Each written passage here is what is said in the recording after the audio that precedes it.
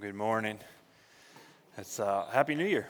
It's 2020. Here we are. If you've been with us the last couple weeks, a lot of exciting things have happened, a lot of firsts for Redemption Church. We had our first Christmas Eve service, which was fantastic. Really loved worshiping with you all on Christmas Eve. Last week, we had Marty preach his first sermon at Redemption Church. I'm very grateful for the job that Marty did and how he handled the word. I was very encouraged by the message that he brought.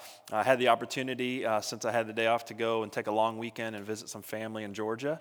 And so I actually got to worship with my granny. That's on my mom's side. One of the few times in my entire life that I've got to attend church and worship alongside of her. So it was a really cool experience to be with some family.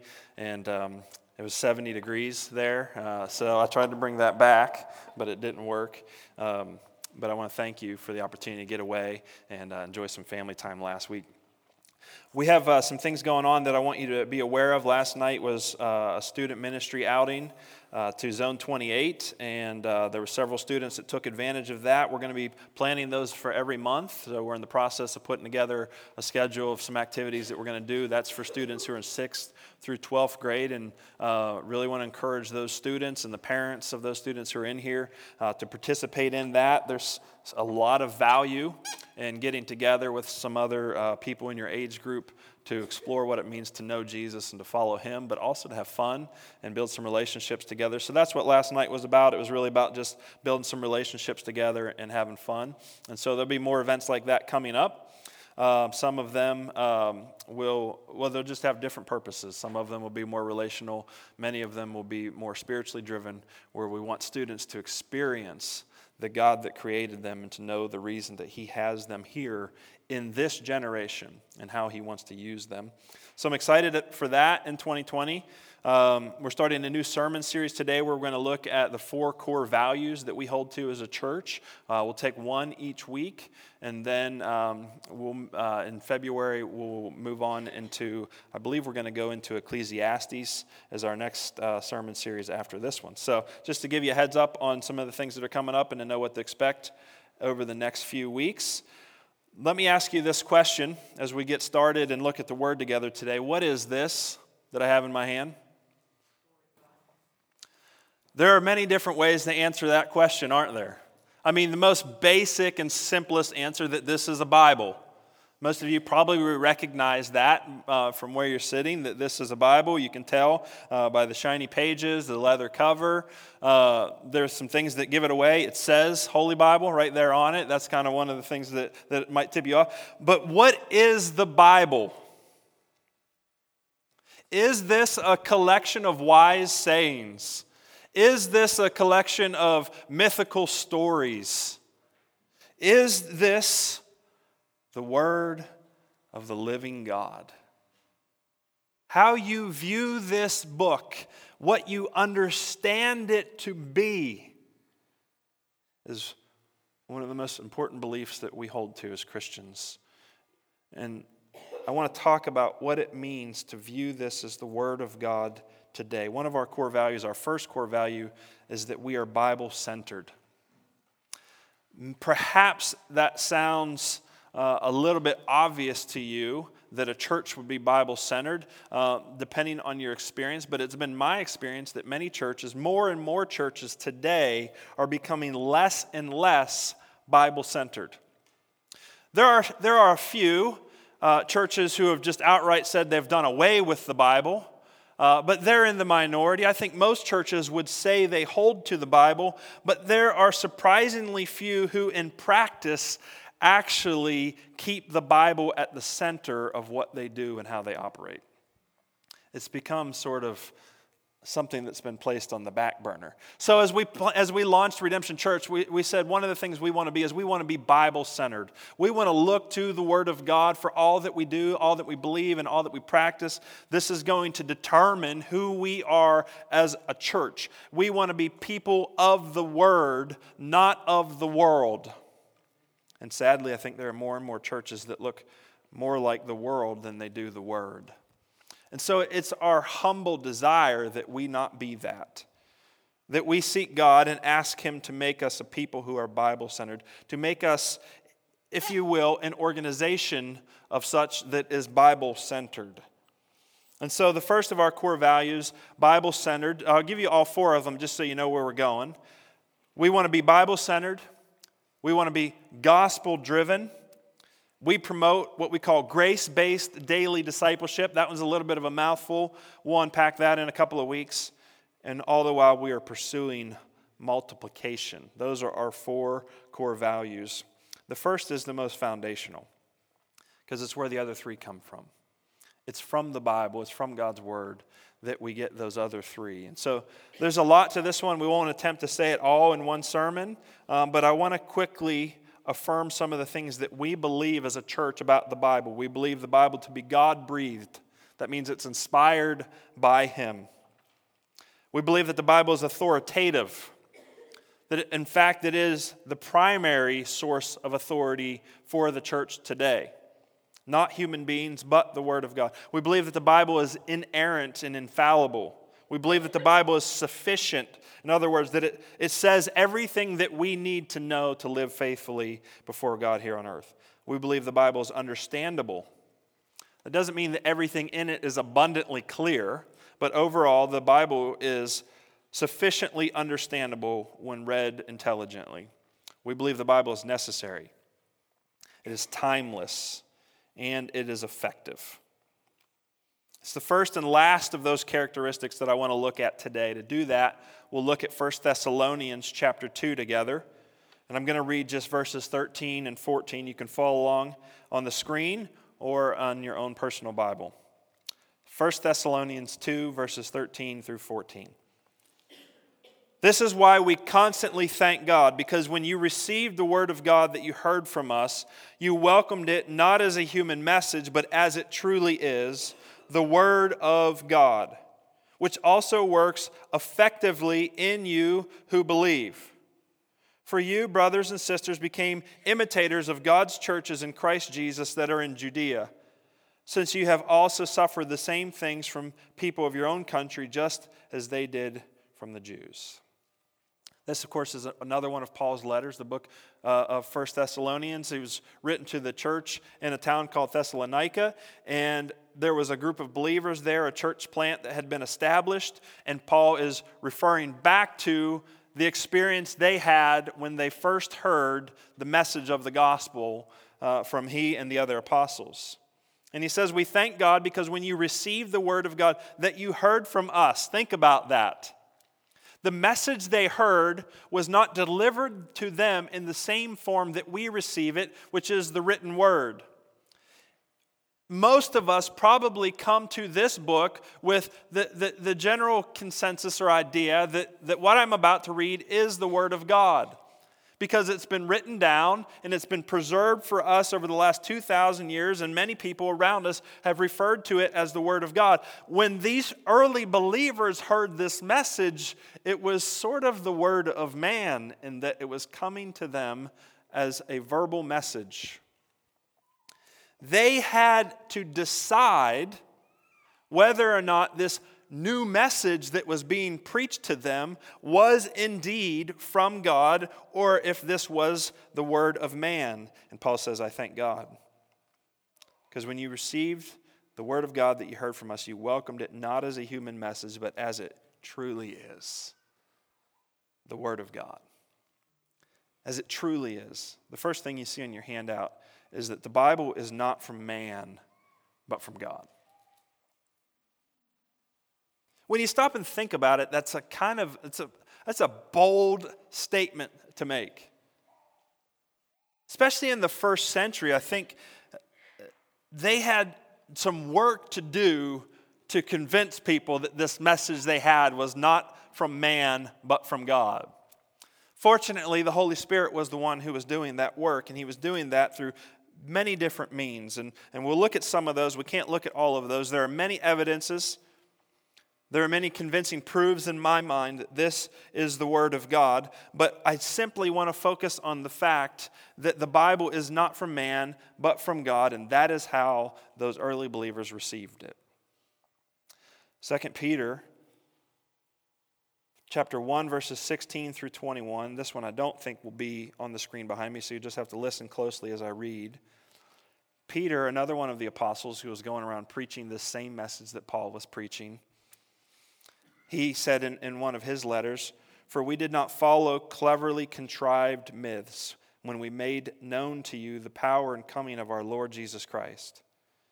Instead, we were eyewitnesses of his majesty." Before I read the rest of that passage, let me just stop there. Peter's responding to a reality of the time. It was a reality in their day, and I think it's becoming more and more a reality in our day as skepticism about this book has increased. This is nothing new. He says, we did not follow cleverly contrived myths. Why would he say that to them? Because no doubt there were people who believed that these were cleverly contrived myths.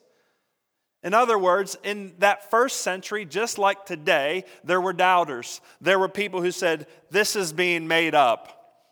We're being tricked here. There's an ulterior motive to this message. Peter says, no, we didn't follow these cleverly contrived myths. We made known to you the power and the coming of the Lord Jesus Christ. Instead, we were eyewitnesses. He says, we saw it with our own eyes.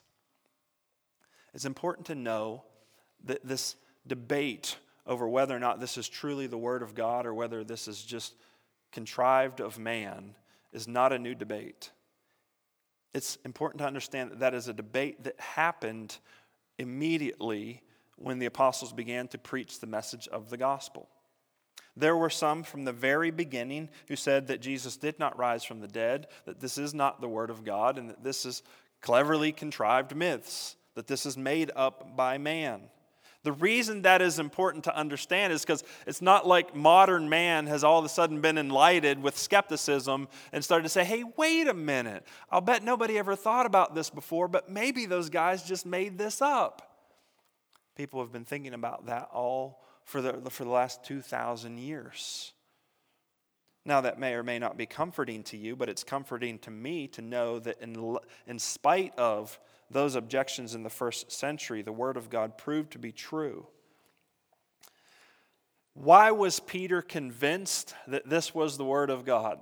First of all, think about the life of Peter. Peter became a follower of Jesus in the beginning of his ministry, and he was with him throughout the majority of Jesus' earthly ministry, and he was there at Jesus' death.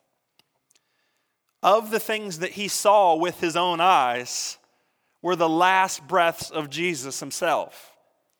He was as convinced as anybody that Jesus truly died. He knew this to be true.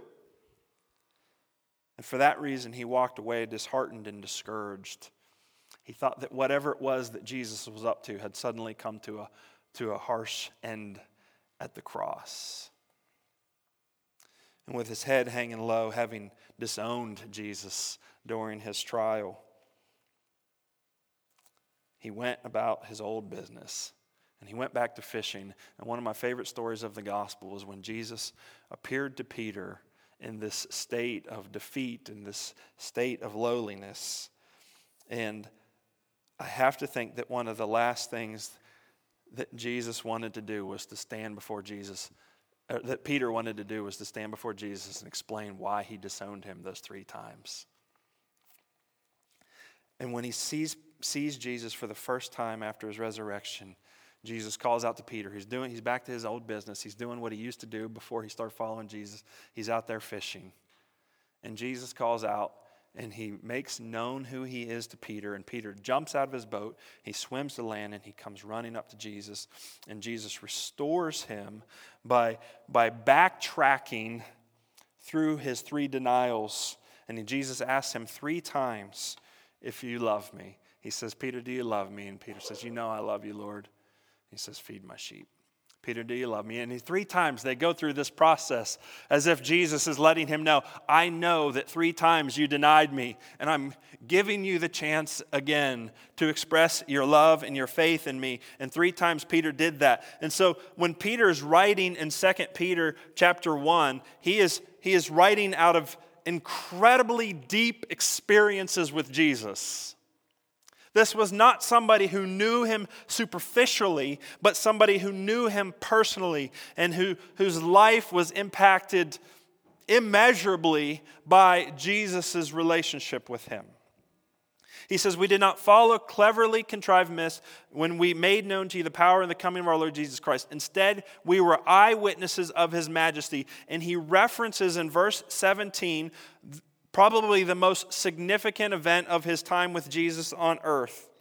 He says, for he received honor and glory from God the Father when the voice came to him from the majestic glory saying, this is my beloved Son with whom I am well pleased. We ourselves heard this voice when it came from heaven while we were with him on the holy mountain. He's referring back to what's called the Mount of Transfiguration.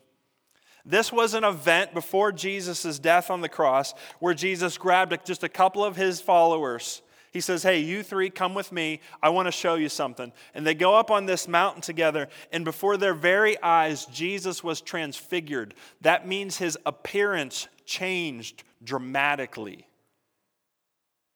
Peter describes it this way, he received honor and glory from God the Father. He was changed in front of them, and then suddenly appearing with Jesus were Elijah and Moses, two of the most significant characters from the Old Testament, representing the law and the prophets. And so the disciples were so moved by this, they said, this is good for us to be here, Lord, which is one of the biggest understatements ever made. Why don't we make some tents so that we can just stay here together? And then this voice comes from heaven. God the Father himself says, this is my beloved Son with whom I am well pleased. Now, this is quite a lot to take in and to receive. You're telling me that Peter saw Jesus transformed. He was like morphed. He looked different. And that suddenly two guys who have been dead for one of them hundreds of years, the other one over 1,000 years, have been dead for that long, appeared, and a voice comes from heaven. This is quite the supernatural event. Let's stop and think about the fact that Peter had plenty of time and opportunity to back away from these claims.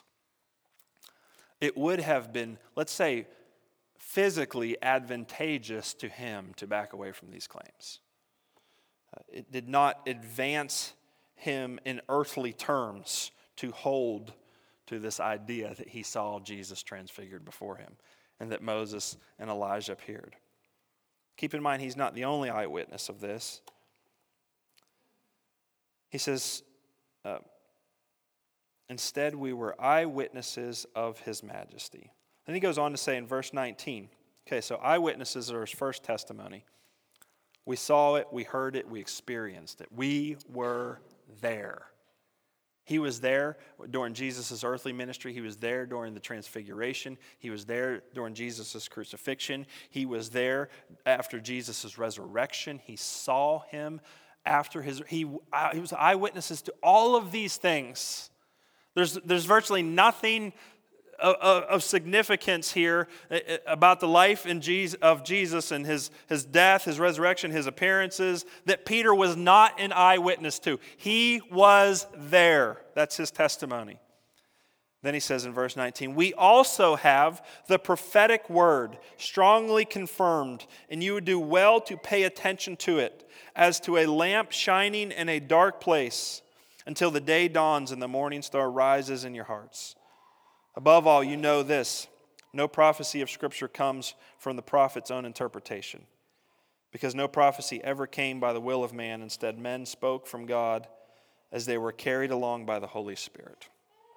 The second witness that Peter points to, the first is his own eyes and ears.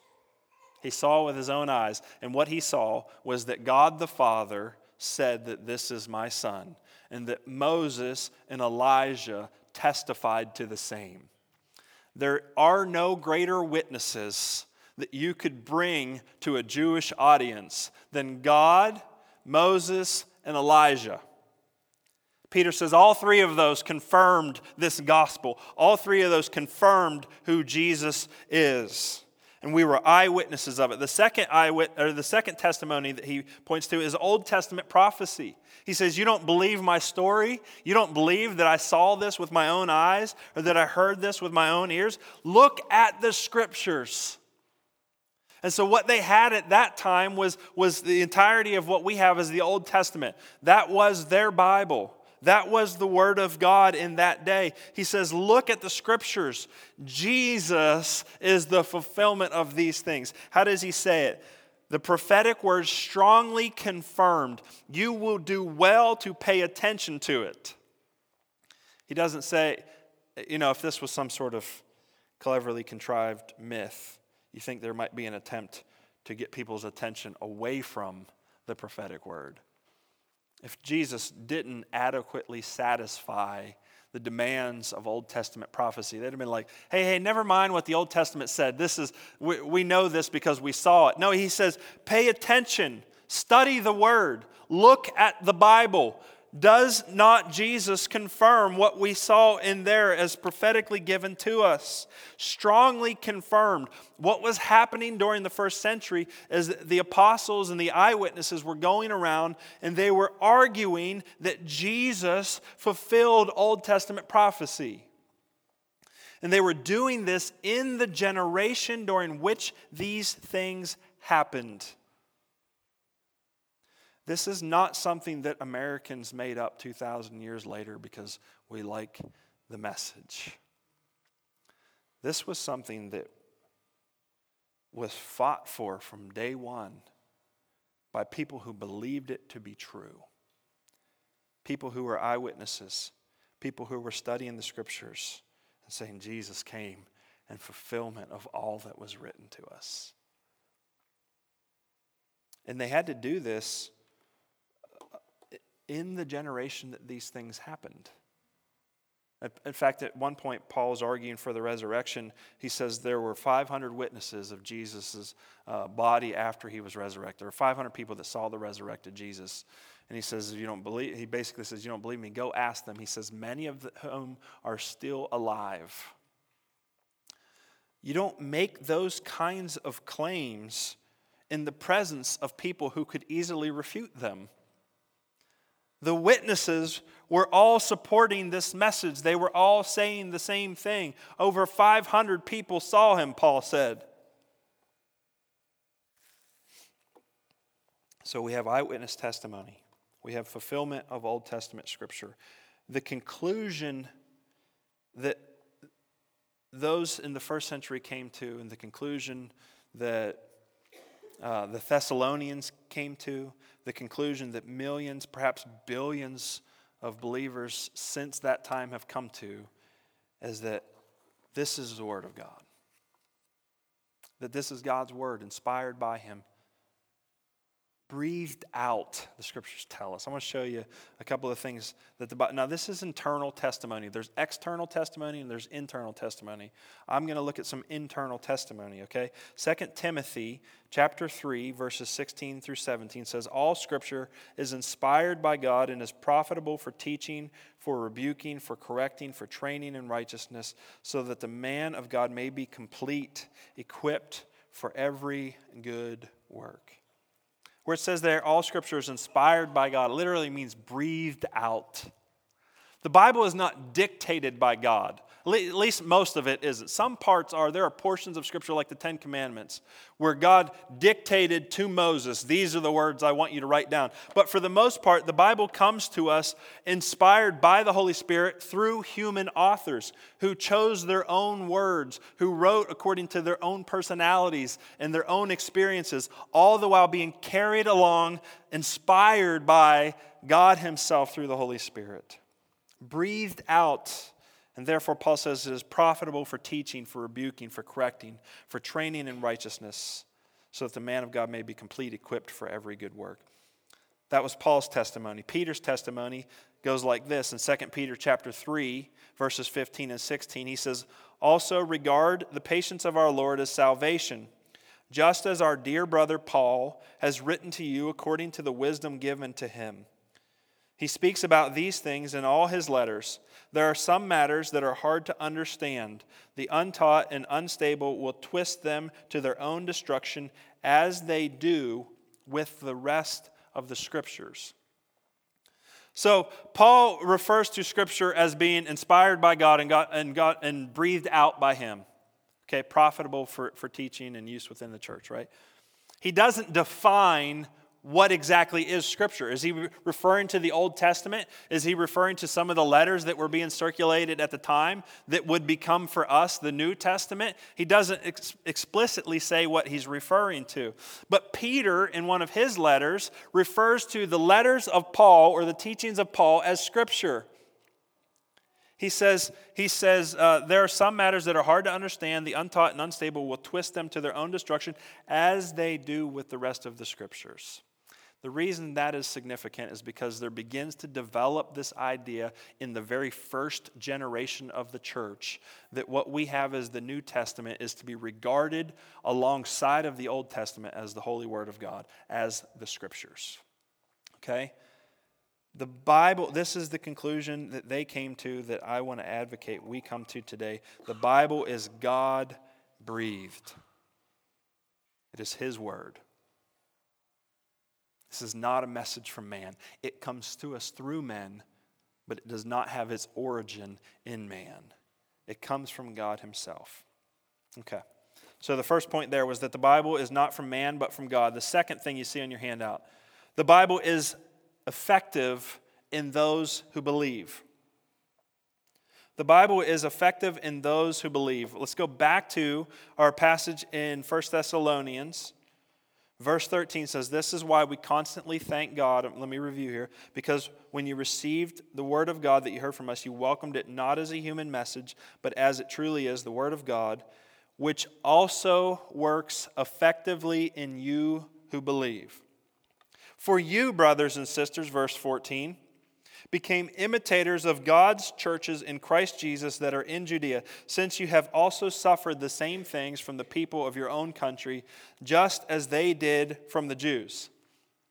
It is effective in those who believe. We see the evidence of that in the Thessalonians. We see the evidence of that in all of the churches that Paul and the other apostles wrote to. There is change happening. We just spent a few months in the book of Ephesians, which was a city that was transformed by the gospel messages. A church was planted there, and people became transformed. They became changed as the word of God came to them. The two evidences we see here in this particular text, two evidences that they had received the message as the word of God and not of man, was that they became imitators of others who had believed and received the gospel. And secondly, they endured suffering for believing and receiving the gospel. That's one of the ultimate tests to whether or not you truly receive the Bible as the Word of God. If you endure suffering. Suffering has a way of separating the real from the fake. When things get hard, when things get difficult, when there's opposition to believing, that's when your faith is tested. Well, for the Thessalonians, their faith proved true. It proved true that they were holding on to this message as the Word of God because they became imitators of others who had believed, and that they endured suffering for believing and receiving the gospel. There was great opposition to the gospel message for those first century believers. They did not believe the Word of God without negative consequence. The Jews who held to, there was a great divide in Judaism in the first century because many of the Jews embraced Jesus as the Messiah and believed in the gospel. And they went on a different trajectory because of that. And then there were the Jews who refused, who rejected Jesus. And there was incredible tension between the two. And there was a great effort among the Jews who held that Jesus was not the Messiah to stop these Jewish believers from preaching the gospel. And so in almost every town where the gospel went, there was persecution for the believers. And then persecution came from the Romans, and it became more and more severe.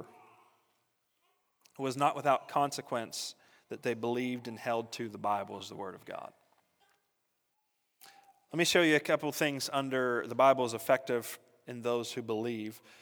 Some familiar passages of Scripture, perhaps. Hebrews chapter 4, verses 12 through 13, which says, "For the Word of God is living and effective, sharper than any double-edged sword, penetrating as far as the separation of soul and spirit, joints and marrow. It is able to judge the thoughts and intentions of the heart. No creature is hidden from him, but all things are naked and exposed to the eyes of him to whom we must give an account. It's been said of the Bible that the Bible is the one book that once you begin reading it, the next thing you know is it's reading you. It's living. It's effective. It's active. We call it the living Word of God because it's alive. It has an effect on us. When we receive the Word of God and believe it, then it comes and it brings about change. It brings about transformation. It brings about renewal. It is the message of Jesus Christ that redeems us. So God's Word is effective in those who believe because it's living and active. It's no stale book. When you read the Bible, it brings about change in your life. That's why for thousands of years, even going back to Old Testament times, those who believe have been attempting to live their lives according to the Word. That's what we're called to live our lives in light of what we read. We don't just read to gain information. We read to experience transformation and to be directed and to be led by the Word of God. That's why Psalm 119 says, "How can a young man keep his way pure? By keeping your word." The psalmist said, "I have sought you with all my heart. Don't let me wander from your commands. I have treasured your word in my heart so that I may not sin against you." Lord, may you be blessed. Teach me your statutes. With my lips, I proclaim all the judgments from your mouth. I rejoice in the way revealed by your decrees as much as in all riches. I will meditate on your precepts and think about your ways, and I will delight in your statutes. I will not forget your word. That's the attitude we're called to have towards this book. First of all, we see here in the psalmist's belief that this is the word of God. He says, "I will proclaim all the judgments from your mouth." He refers to the Bible as God's word. He speaks of God's commands. He says, "I have treasured your word in my heart so that I may not sin against you." That implies that keeping God's word in your heart has the ability to keep us from sinning against God. It's living and active. It's effective. It takes root and it does what only the Word of God can do. Therefore, the psalmist says he will meditate on it. He will think about it. He will delight in it. And he will not forget it. Has that been your attitude towards the Word of God? That we'll meditate on it? Do you rejoice in the Bible as much as in all riches, as the psalmist says? We ought to treasure this book. We ought to treasure the reality that we have the Word of God. In fact, we have greater access to the Bible than any generation ever in human history. It's not even close. Not even close. Even in this New Testament time that we live in, the majority of people who have lived over the last 2,000 years have not had access to a personal copy of the Bible. That's unbelievable. I've had dozens of my own. I have thrown away. I know people freak out sometimes when I say you can't. Well, I don't know what you're supposed to do with an old Bible, but at some point you got to get rid of it. I've had people bring me. I'm going to be careful how I say it. I've had people bring me Bibles that they no longer wanted for reasons I won't get into, and said, "I don't know what to do with this. Can you dispose of this for me?" People don't want to get rid of Bibles, but I've had so many Bibles that I've thrown some Bibles away. I've torn them up. I've not in anger, but I've ripped out pages to keep them with me and to meditate on them. We have greater access to the Bible than any generation ever in human history. That's incredible. I can read the Bible on my phone. I can have the Bible read to me as I go about my day. I can have my phone remind me what the Bible says.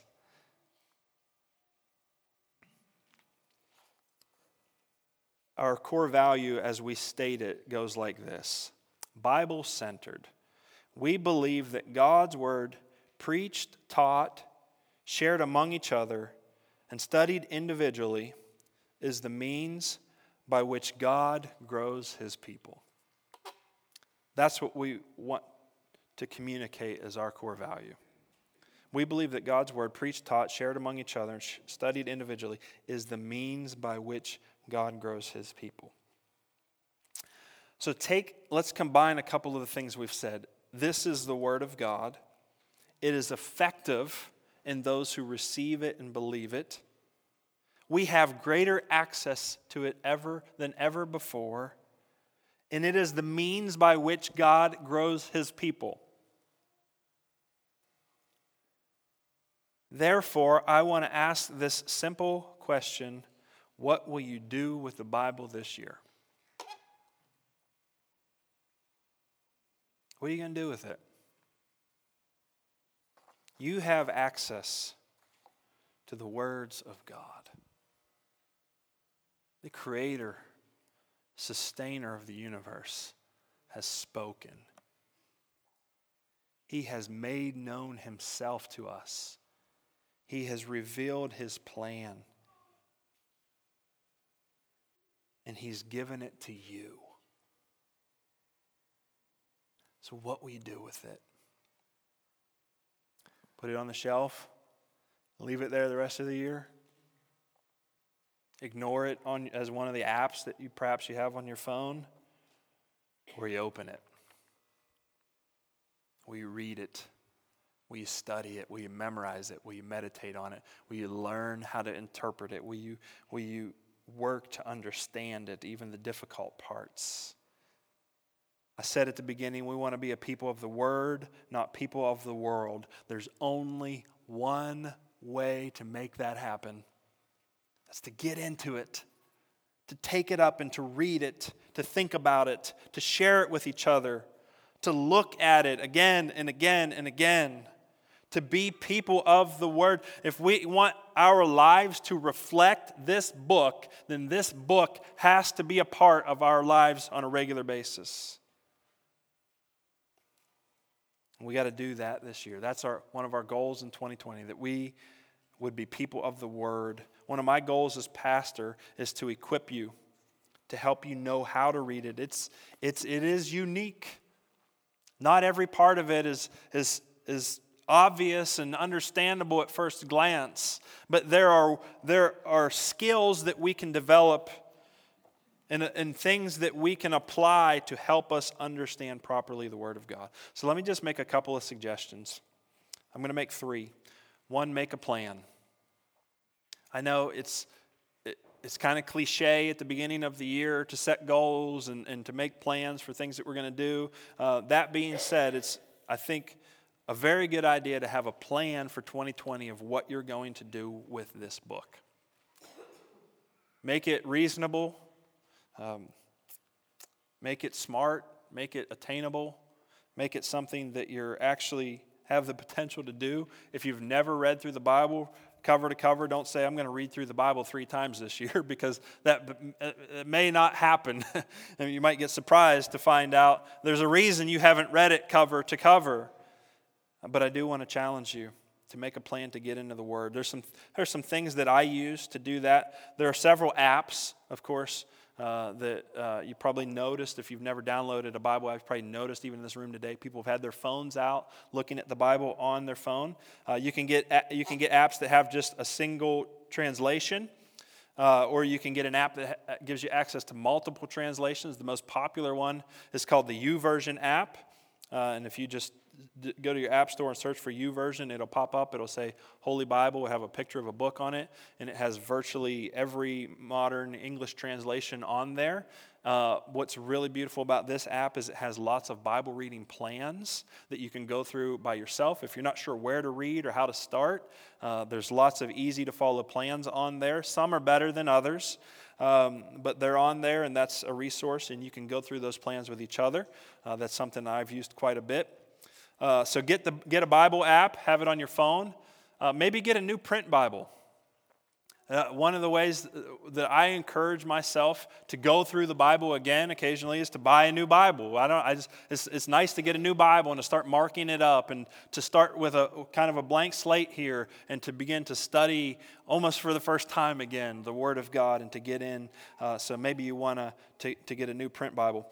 There's a book that we went through prior to our public launch, those who are part of our launch team to help start Redemption Church.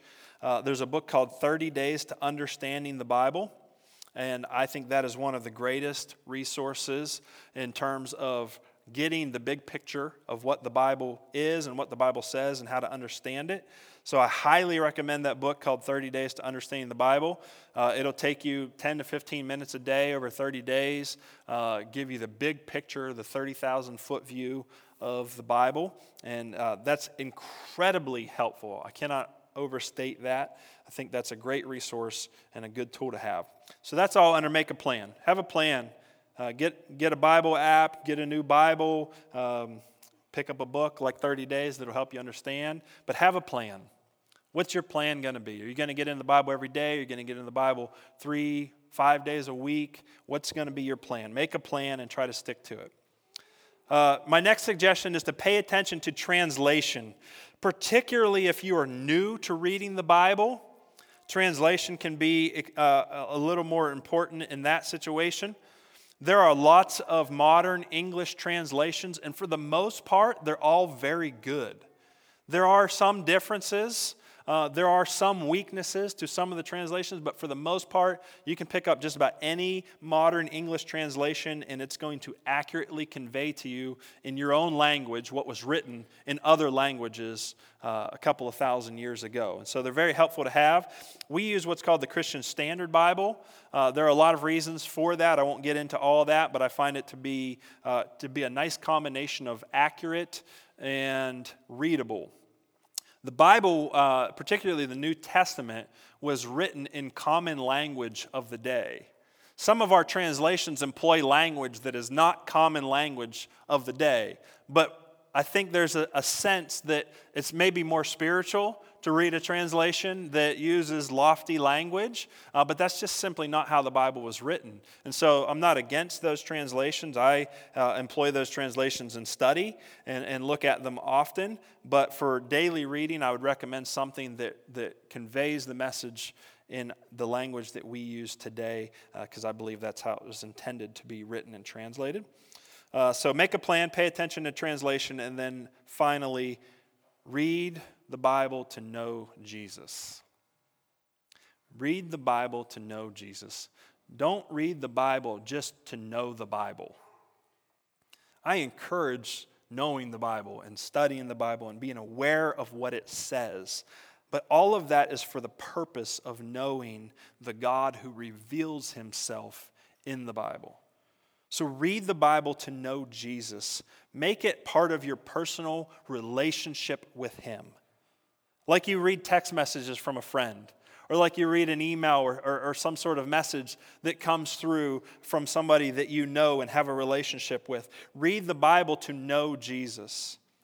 In John chapter 6, verses 66 through 68, Jesus had just said to a large audience very difficult things about what it means to follow him. And I just want to highlight what he says next in the response of one of his disciples. It says, "From that moment on, many of his disciples turned back and no longer accompanied him. So Jesus said to the 12, 'You don't want to go away too, do you?' Simon Peter answered, 'Lord, to whom will we go? You have the words of eternal life. We have come to believe and know that you are the Holy One of God.'" He has the words of eternal life. We read the Bible to know him, to experience eternal life, to be with him. In conclusion, this is the Word of God.